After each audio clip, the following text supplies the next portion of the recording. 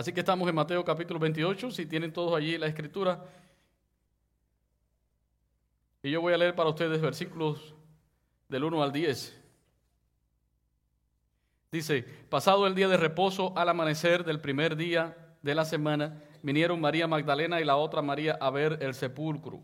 Y hubo un gran terremoto, porque un ángel del Señor, descendiendo del cielo y llegando, removió la piedra y se sentó sobre ella.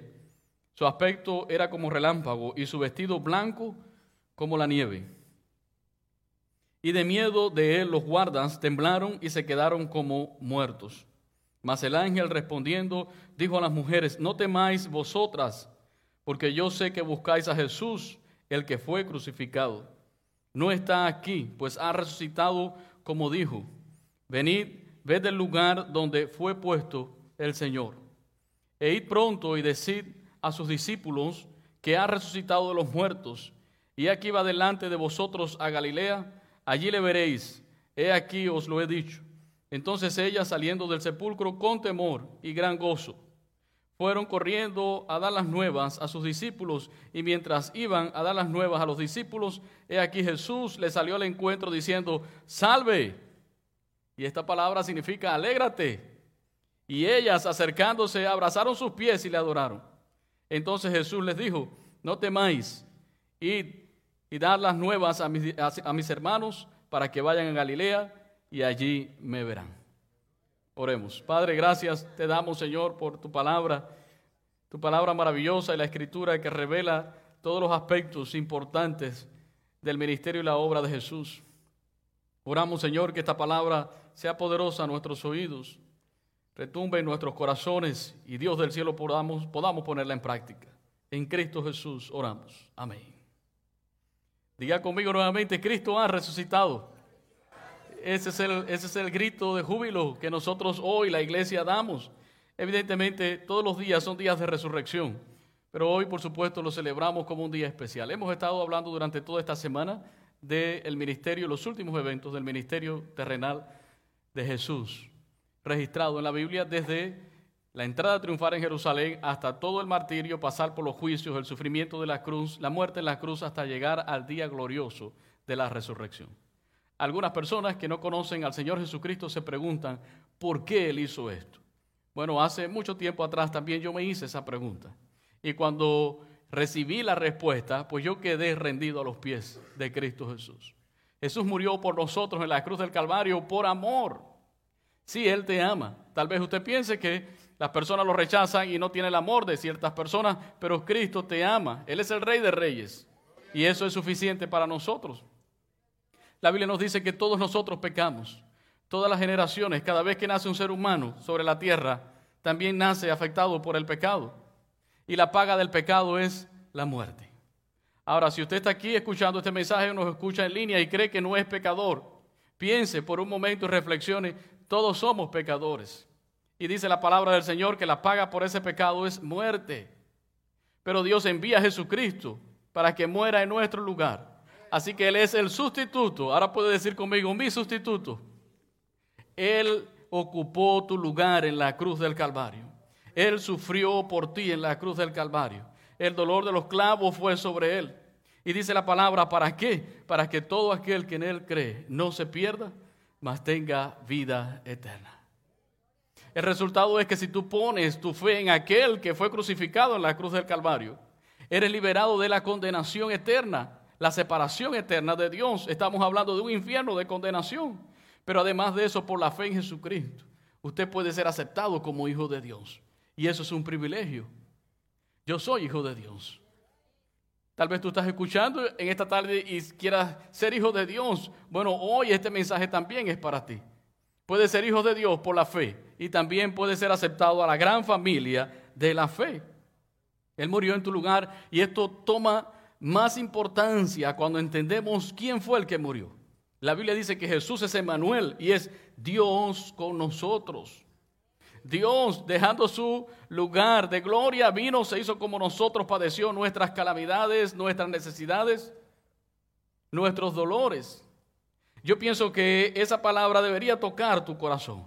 El Rey de Reyes sufriendo en nuestro lugar. ¿Quién ha hecho eso por ti. ¿Quién hará eso por ti?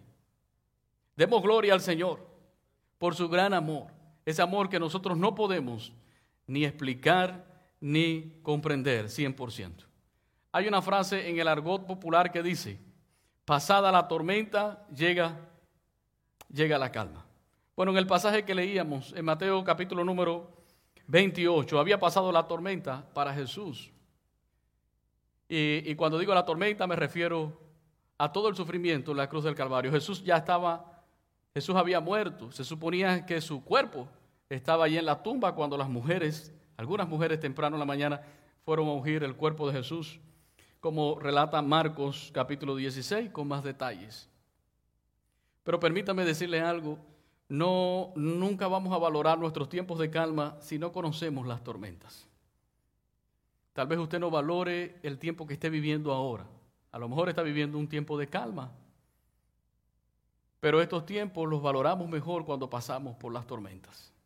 Y la tormenta de Jesús fue la cruz. El momento difícil de Jesús fue el sufrimiento en la cruz del Calvario. La cruz era el instrumento de muerte que utilizaba los métodos más dolorosos en los tiempos de Jesucristo. Y allí estaba Él sufriendo. Y lo estaba enfrentando con valor. Y lo estaba enfrentando por obediencia al Padre. Y lo estaba enfrentando porque Él nos ama. Él nos conoce y Él nos ama. Así que permítame recordar algo de esa tormenta de Jesús para valorar el momento glorioso que se avecina. Después de haber sido cuestionado, ¿alguna vez usted ha sido cuestionado por su fe? Qué mal se siente. Pero Él fue cuestionado. Después de haber sido traicionado por uno de sus discípulos, ¿ha experimentado usted la traición? Qué mal se siente. Después de haber sido negado por uno de sus discípulos, ¿alguna vez alguien ha renegado de ti? Qué mal se siente. Después de haber pasado por los juicios por el sistema judío y romano, después de haber sido torturado, golpeado, de recibir latigazos, es sentenciado a la cruz por aquellos que lo consideraban una amenaza desde el punto de vista religioso y también político. Así que contemplemos ahora el cuadro tan triste de Jesús en la cruz del Calvario. Cada palabra que Jesús decía es una espada. Mientras Él hablaba en la cruz del Calvario, cada palabra es una espada de doble filo que traspasa el alma. Imaginen allí, sus manos y pies están lacerados. Qué terrible dolor. Su respiración agitada a causa de la pérdida de sangre. Y sintiendo dolor, Jesús dice: Padre, perdónalos porque no saben lo que hacen. Lucas capítulo 23, versículo 34. ¿Cómo es posible que alguien desee perdonar a otros? ¿Cómo es posible que alguien ore por otros cuando esas personas te están infringiendo el dolor? Jesús estaba diciendo: perdónalo, Señor. Realmente ellos no sabían lo que estaban haciendo. Pablo dice en 1 Corintios 2:8 que si lo supieran no habrían crucificado al Señor de gloria. El hecho de que aquellas personas estaban en ignorancia acerca de la persona de Jesús no los excusaba. Pero aún así Jesús estaba orando al Padre y decía: Señor, perdónalos, perdónalos, perdónalos. Es como cuando alguien te golpea, te hiere emocionalmente y aún así tú oras y le dices: Señor, perdónalos, perdónalos. Ellos no saben lo que están haciendo, mostrando la gracia y la misericordia de Dios. La base de la redención es el perdón. Nosotros no fuésemos redimidos si Dios no nos perdona. Cuando reconocemos nuestros pecados y que necesitamos a un Salvador que es Jesucristo, Dios nos perdona. Diga conmigo: perdón. Perdón es la palabra que debe habitar en nuestros corazones. Si Cristo me perdonó, también yo debo perdonar a los que me ofenden. De cierto te digo que hoy estarás conmigo en el paraíso. Fue otra de las cosas que Jesús dijo en Lucas 23, versículo 43, a uno de los malhechores que estaban a su lado en la cruz del Calvario. Uno de ellos le injuriaba y le decía: si tú realmente eres hijo de Dios, bájate de allí, sálvate a ti, sálvanos a nosotros. En cambio el otro comenzó a reconocer y dijo: calla, nosotros merecemos estar aquí en la cruz, nuestros hechos merecen este castigo, pero este hombre es justo. Señor, acuérdate de mí cuando vengas en tu reino. Y ese día, en ese momento, ese hombre recibió la justificación por la gracia de Dios. Jesús le dijo: hoy estarás conmigo en el paraíso. Si tú crees que puedes entrar a la presencia de Dios por las obras, estás muy mal. Solamente a través de la persona de Jesús. Ese momento en la cruz del Calvario nos demuestra que no es a través de las obras, sino a través de la gracia de Dios. Si tú no eres salvo, hoy puedes ser salvo. Hoy también el Señor puede decirte y darte la salvación y la vida eterna. Otra de las cosas que Jesús dijo fue: mujer, ahí tienes a tu hijo. Y después dijo al discípulo: amado, ahí tienes a tu madre. Juan capítulo 19, versículo 26 al 27. ¿Cuántos saben que una relación madre-hijo es fuerte y profunda? Es especial, es muy especial. Es importante que Jesús notara esto desde la cruz del Calvario. Es evidente que Jesús estaba entregándole el cuidado de su madre a uno de sus discípulos, pero en esto hay algo mucho más profundo. En una ocasión una mujer se le acercó a Jesús y le dijo: dichoso el vientre que te trajo y los pechos que te dieron, que te amamantaron. En otras palabras le estaba diciendo: dichosa María. Y Jesús le dijo: dichosos todos los que hacen la voluntad de Dios. También le dijeron: maestro, tu madre y tus hermanos te andan buscando. Y Jesús le dijo: mi madre y mis hermanos son todos los que hacen la voluntad de Dios. Entonces estas palabras de Jesús en la cruz tienen una gran importancia. Él está hablando de la familia, de la fe. ¿Qué nos enseña Jesús? Ámense uno al otro, apóyense el uno al otro, procúrense el uno al otro, perdónense los unos a los otros y tengan paciencia los unos con los otros. Alrededor de la hora novena, a las 3 de la tarde, él gritó y dijo: Elí, Elí, lama sabactani. Esto es: Dios mío, ¿por qué me has abandonado? Mateo 27 y Marcos capítulo número 15. La condición más triste del ser humano es estar alejado de Dios, separado de Dios. La Biblia dice: maldito el que es colgado en una cruz. Así que toda nuestra maldición estaba en ese momento sobre Jesús. Piensa en todos sus pecados, piensa en todas sus maldades, pero no en las suyas, sino en las de tantas personas. Estaba allí sobre los hombros de Jesús y Jesús estaba experimentando el juicio de Dios sobre todos los pecados. Nosotros no nos podemos imaginar eso. Tal vez podríamos pensar esa gran carga sobre Jesús y sintiendo el juicio de Dios. Jesús se sintió por primera vez en toda la eternidad alejado del Padre. ¿Cuánto costó tu salvación? ¿Cuál fue el precio de tu salvación? Ya había pasado mucho tiempo de sufrimiento, de desgaste físico, y Jesús siente sed debido al avanzado nivel de deshidratación, y él dice en Juan 19:28, tengo sed. Lo más triste que hay es sentir sed y no tener agua para beber. Eso es desesperante. Ahora lo interesante acá es que se cumple el Salmo 69:21 que dice: en mi sed me dieron a beber vinagre. ¿Cómo es posible que el creador de todas las cosas, el creador de las fuentes de agua, el que le dio a beber al pueblo de Israel agua, le dio agua en el desierto? El que le dijo a la mujer samaritana: yo tengo mejor agua, el agua de vida, el agua que salta para vida eterna. Ahora tenía, ¿qué cosa? Sed. Y diga: fue por mí. Él lo hizo por mí. Otra de las frases fue: todo está consumado. Juan capítulo 19, versículo 30. Esto significa: Padre, he bebido la copa. Es una copa dura, difícil, pero la he bebido, he cumplido con el plan de salvación. La deuda está siendo pagada. Así que finalmente dice: Padre, en tus manos encomiendo mi espíritu. Y Jesús muere. Él ha muerto. La culpa por el pecado ha sido pagada. Así que había pasado la tormenta para Jesús. Diga conmigo: llegó la calma. Ahora Jesús es sepultado. La Biblia nos enseña que un hombre rico llamado Jesús de Arimatea pide el cuerpo de Jesús a Pilato, se lo entregan, lo ponen en una tumba, sellan esa tumba con una gran piedra. Hay guardias romanos allí vigilando ese lugar que pagaban con su vida si algo pasaba con ese cuerpo de Jesús, porque ya él había dicho que iba a resucitar. Los discípulos estaban entristecidos. Jesús ha muerto. Las mujeres fueron temprano a ungir el cuerpo de Jesús porque no hubo tiempo para ello. Cuando estaba en la cruz del Calvario se acercaba el día de reposo, así que todo fue de manera muy rápida, muy rápido. Y las mujeres cuando llegaron nunca se imaginaron lo que se iban a encontrar. Hubo un fuerte terremoto, la piedra fue removida, el ángel estaba allí.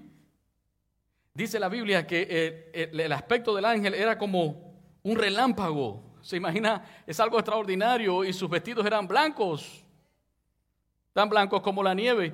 Aquellos guardias romanos tan fuertes y abusivos, dice que comenzaron a temblar cuando vieron esto y cayeron como muertos. Supongo que las mujeres estarían también temblando cuando el ángel les dice: no tengan miedo, no está aquí, vengan y vean dónde le pusieron, no lo van a encontrar. En Lucas 24:5 dice: no busquéis entre los muertos al que vive, no está aquí, pues ha resucitado. Gloria a Dios. También dice Marcos 16:9, dice: habiendo pues resucitado Jesús por la mañana, el primer día de la semana. Se había cumplido lo que él había profetizado. Así que el ángel le dice: vayan pronto y avísenle a los discípulos. Miren qué interesante, porque su tumba había sido sellada y estaban los guardas, pero nada impidió que Jesucristo venciera la muerte con poder y se levantara de entre los muertos. Hechos capítulo 1, versículo 3 dice que Jesús estuvo apareciendo a los discípulos durante 40 días, hablándoles del reino de Dios. ¿Cuántas cosas Jesús les reveló a sus discípulos que luego fueron escritas en la palabra de Dios? Ahora diga conmigo: cuestionamientos. Mucha gente cuestiona la resurrección de Jesús. De hecho, los sacerdotes le dieron una fuerte suma de dinero. Los sacerdotes del templo le dieron mucho dinero a los guardias para que ellos cambiaran el testimonio y dijeran que los discípulos se habían llevado el cuerpo muerto de Jesús. Ahora, usted se puede llevar un cuerpo muerto, pero no tienes poder para darle vida. Y Jesús se estaba apareciendo ya a la gente. Jesús se le estaba apareciendo a muchísimas personas, no solamente a los discípulos, sino a toda una gran multitud. ¿Cómo impedir que la gente conozca que el Cristo de la gloria estaba vivo? Alrededor del año 56 después de Cristo todavía existían personas vivas que fueron testigos oculares de un Cristo resucitado. Cuando Pablo escribe su primera carta a los Corintios en el capítulo 15, alrededor del año 56, él le dice a la iglesia: primeramente les enseño lo que recibí, que Cristo murió por nuestros pecados, conforme a las Escrituras, que fue sepultado y resucitó al tercer día, también conforme a las Escrituras, que apareció a Cefas y después a los 12. Después apareció a más de 500 hermanos a la vez. Diga conmigo: 500. Dice: de los cuales muchos viven aún y otros ya han muerto. Después apareció a Jacobo y después a todos los apóstoles, y por último, como un abortivo, dice Pablo, se me apareció a mí. Aún cuando Pablo escribía, habían personas que estaban vivas, que daban testimonio de la resurrección de Jesús. Si la resurrección de Jesucristo hubiese sido un engaño, sin duda los discípulos hubiesen regresado a las redes de pesca, o algunos a cobrar impuestos. Recuerden que algunos eran cobradores de impuestos, o hacer el trabajo que ellos generalmente hacían. Su mensaje habría muerto. Sin embargo, sabemos que ellos murieron a causa del mensaje. Ellos entregaron sus vidas por el mensaje que estaban predicando, que era precisamente esto que Pablo le decía a los corintios: yo les predico lo que recibí, que Cristo murió y resucitó conforme a las Escrituras. ¿Daría alguien su vida por una mentira? Creo que sería descabellado. Nadie moriría por algo que considera y que sabe que es una mentira, a menos que sea un loco. Pero hubo muchos locos que murieron a causa de Jesús. No solamente estos discípulos, sino los creyentes del primer siglo, del segundo siglo, del tercer siglo, fueron perseguidos a causa del Evangelio. Todos los discípulos fueron testigos de la resurrección, y hay muchos pasajes, pero traigo uno muy interesante. Uno donde Jesús se les aparece y ellos pensaban que era un espíritu. ¿Qué es esto? Estamos temblando, es un espíritu. En Lucas 24, 36, 43, dice: mientras ellos aún hablaban de estas cosas, Jesús se puso en medio de ellos y les dijo: paz a vosotros. Entonces, espantados y atemorizados, pensaban que veían espíritu. Me imagino que cada uno corrió a un rincón y ¿qué es esto que estamos viendo? Pero él les dijo: ¿por qué estáis turbados? Y vienen estos pensamientos a vuestros corazones. Mirad mis manos y mis pies, que yo mismo soy. Palpad y ved, porque un espíritu no tiene carne ni huesos, como veis que yo tengo. Y diciendo esto, le mostró las manos y los pies, y después usted puede seguir leyendo todo este pasaje porque aún Jesús comió con ellos. Si Jesús no hubiese resucitado, cada uno de ellos hubiese regresado a sus trabajos seculares. Aquel movimiento se hubiese detenido, como muchos movimientos a través de la historia se han levantado. Sin embargo, la resurrección fue un sello espectacular para el mensaje de salvación, cambió la historia de la humanidad. Aún encontramos dibujos referentes a la resurrección en muchas de las catacumbas donde los creyentes del primer siglo se reunían, dando testimonio de que su Dios había resucitado. Aún Jesucristo mismo fue confrontado por algunos grupos de su época que no creían en la resurrección. El jueves hablábamos sobre los saduceos. Vinieron y estos saduceos solamente creían en los 5 primeros libros de la Biblia, en el Pentateuco. Y para desacreditar a Jesús y burlarse de la resurrección, le dijeron: maestro, y le presentaron un caso. Un hombre se casó y murió y no dejó descendencia. La ley de Moisés dice que su hermano tiene que casarse con la viuda, porque el primer hijo que tenga es considerado hijo del muerto, del fallecido. Pero se casó con el hermano y se murió el hermano y el otro hermano, y así se casó con los 7 y con ninguno tuvo hijos. Murieron todos y murió ella. Diga, Señor, en la resurrección, ¿cuál de ellos será su esposo? ¿De cuál de los 7 será ella mujer, ya que todos la tuvieron? Y entonces Jesús le responde en el Mateo 22, 29 y le dice: erráis ignorando las Escrituras y el poder de Dios. Ustedes están equivocados porque ignoran 2 cosas: la palabra de Dios y las Escrituras. Y el Señor le cita las Escrituras en el versículo 31 y le dice: ¿no leíste que Dios no es Dios de muertos? ¿No leíste cuando el Señor le dijo a Moisés: yo soy Dios de Abraham, de Isaac y de Jacob? Dios no es Dios de muertos, sino es Dios de vivos. Ellos estaban equivocados porque ellos querían comprender las cosas de Dios bajo el raciocinio humano. Y hay cosas de Dios, como por ejemplo la resurrección, que no la puede sujetar al pensamiento humano, es poder de Dios. Por eso Jesús le dijo: están equivocados porque ni conocen las Escrituras ni el poder de Dios. Es el poder de Dios quien va a levantar a los muertos. Fue el poder de Dios quien levantó a Jesucristo de entre los muertos. Dice la Biblia que Él es las primicias y luego nosotros. Las primicias significa el primero en resucitar para no volver a morir. Otros murieron antes de Jesús y fueron resucitados por el mismo Jesús, pero ellos fueron resucitados para volver a morir, como la hija de Jairo. Pero Jesús resucitó para no volver a la tumba. De igual manera, todo aquel que cree en Él puede también tener vida eterna. La resurrección de Jesús muestra el poder de Dios y confirma el único evangelio de salvación, que es el evangelio de Jesucristo. Ese evangelio que dice que no tenemos un Dios muerto, sino un Dios que está vivo. Ese es Jesucristo, quien nos ha dado un nuevo camino, un camino nuevo y vivo al Padre, y es a través de su misma persona. ¿Qué significa esto para el creyente? Diga conmigo: Cristo venció la muerte. El enemigo de nosotros, el principal enemigo, es la muerte. Y yo vengo a decirle hoy que usted ha puesto su confianza en el único que puede vencer la muerte. En el único que venció la muerte con poder. Cristo venció la muerte. Por eso dice la Biblia: ¿dónde está, oh muerte, tu victoria? ¿Dónde, oh sepulcro, tu aguijón? Yo le digo en esta tarde: ponga su fe en Jesucristo. Él es el único que le puede dar vida eterna. La resurrección confirma que Dios aceptó el sacrificio de Jesús. Tal vez alguien ponga en duda y diga: bueno, tal vez venga otro Mesías que pueda. El único Mesías, Jesucristo. Y el sello de la resurrección significa que Dios el Padre aceptó ese sacrificio por ti y por mí. ¿Cuántos dicen amén? La resurrección significa que la palabra de Dios se cumple.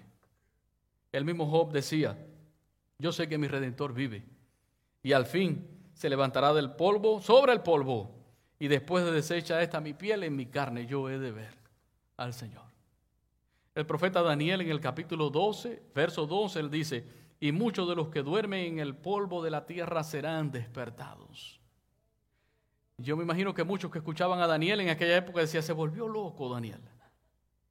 Pero él hablaba por el Espíritu Santo. Y él decía, muchos de los que duermen en el polvo serán despertados, unos para vida eterna, otros para vergüenza y confusión perpetua. Daniel capítulo 12, versículo número 2. La resurrección de Jesucristo significa que por la fe en Él somos justificados. Eso lo dice Romanos 4:25.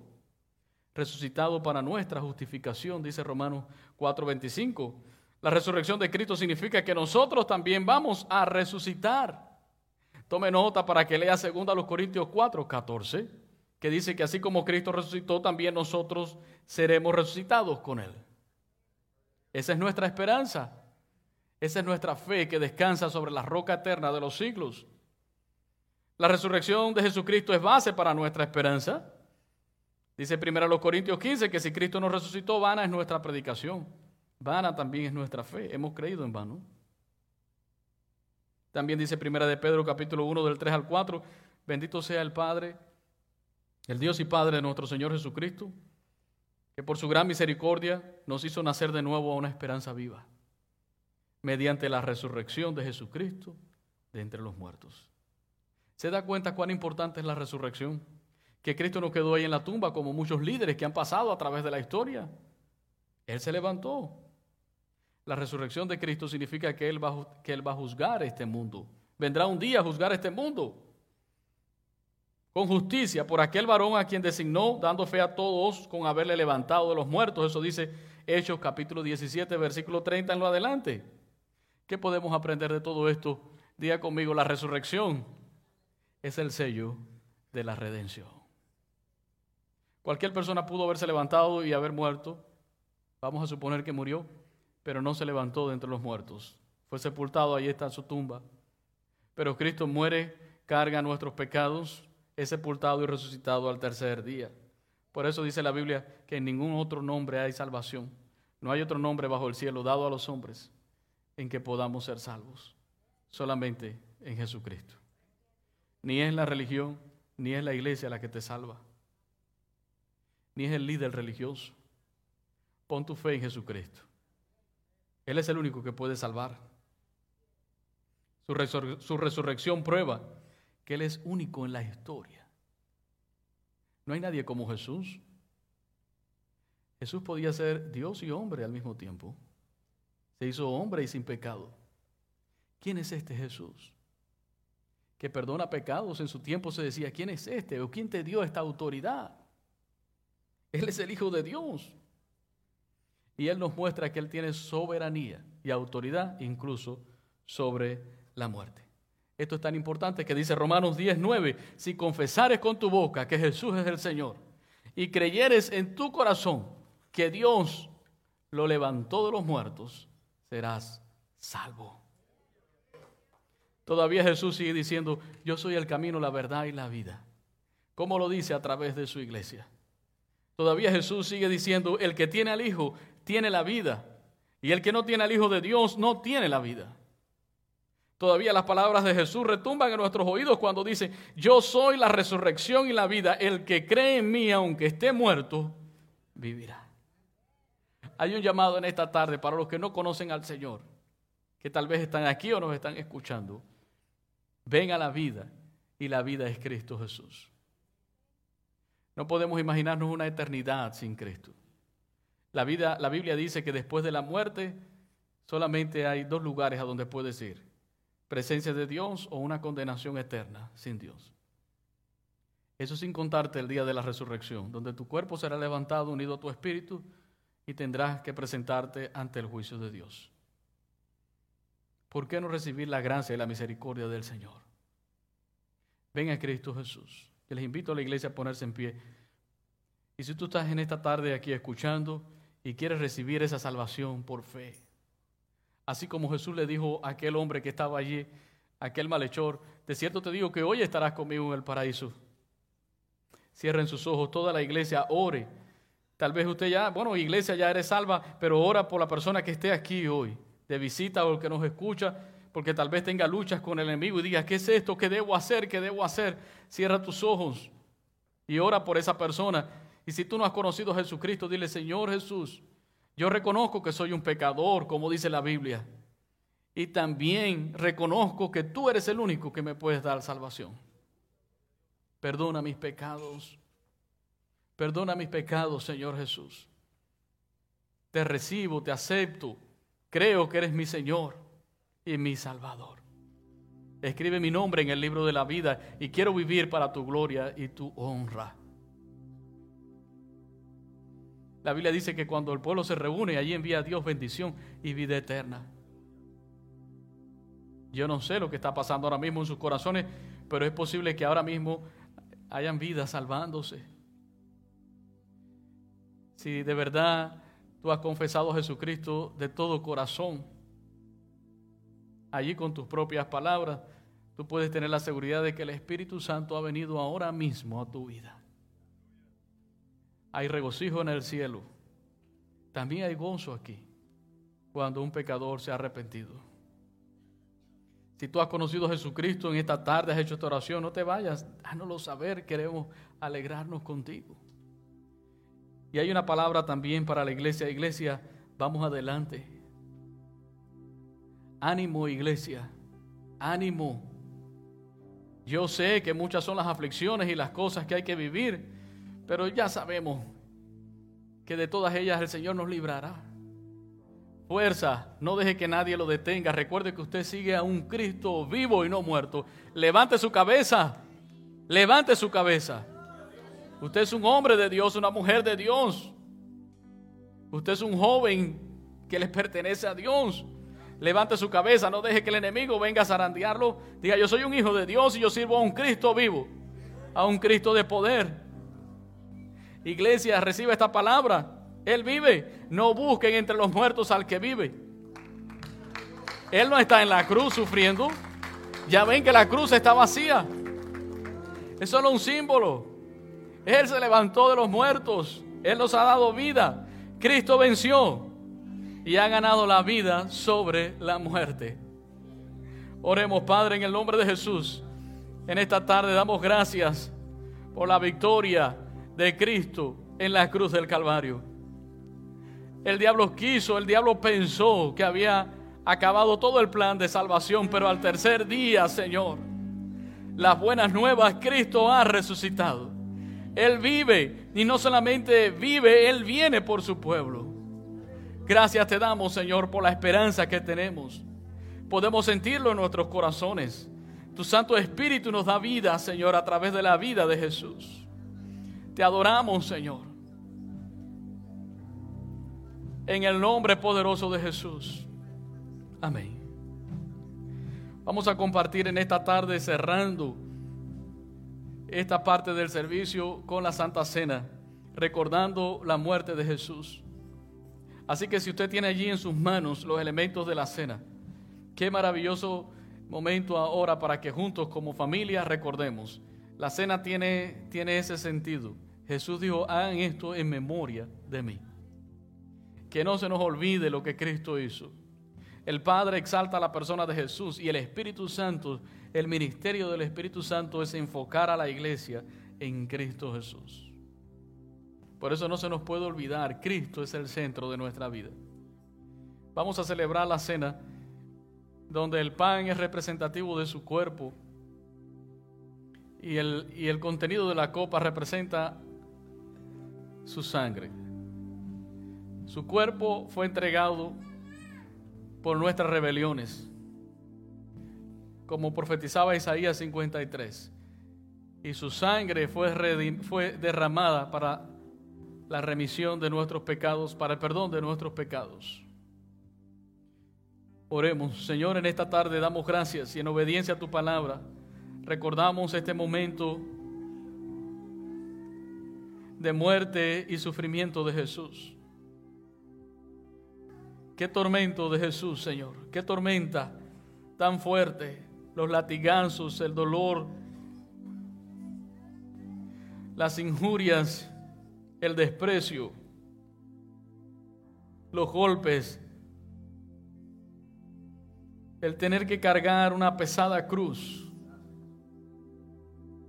los momentos de fatiga en la misma cruz, el dolor de los clavos, la respiración agitada, la sed, la pérdida de sangre. Perdónanos, Señor. Pero Cristo lo hizo en obediencia al Padre, y pasado ese tormento, llegó la calma del sepulcro, y al tercer día el grito de victoria: Cristo ha resucitado. Gracias, Señor, porque es un misterio que ha sido revelado a tu pueblo, el misterio de los siglos. Recibe la adoración, recibe la gloria y recibe la alabanza. Gracias, Padre, por Jesucristo. Gracias, Jesús, por morir. Amén. Les invito en esta tarde a participar del pan, símbolo de su cuerpo, y también de la copa, símbolo de su sangre derramada en la cruz del Calvario, mientras adoramos al Señor.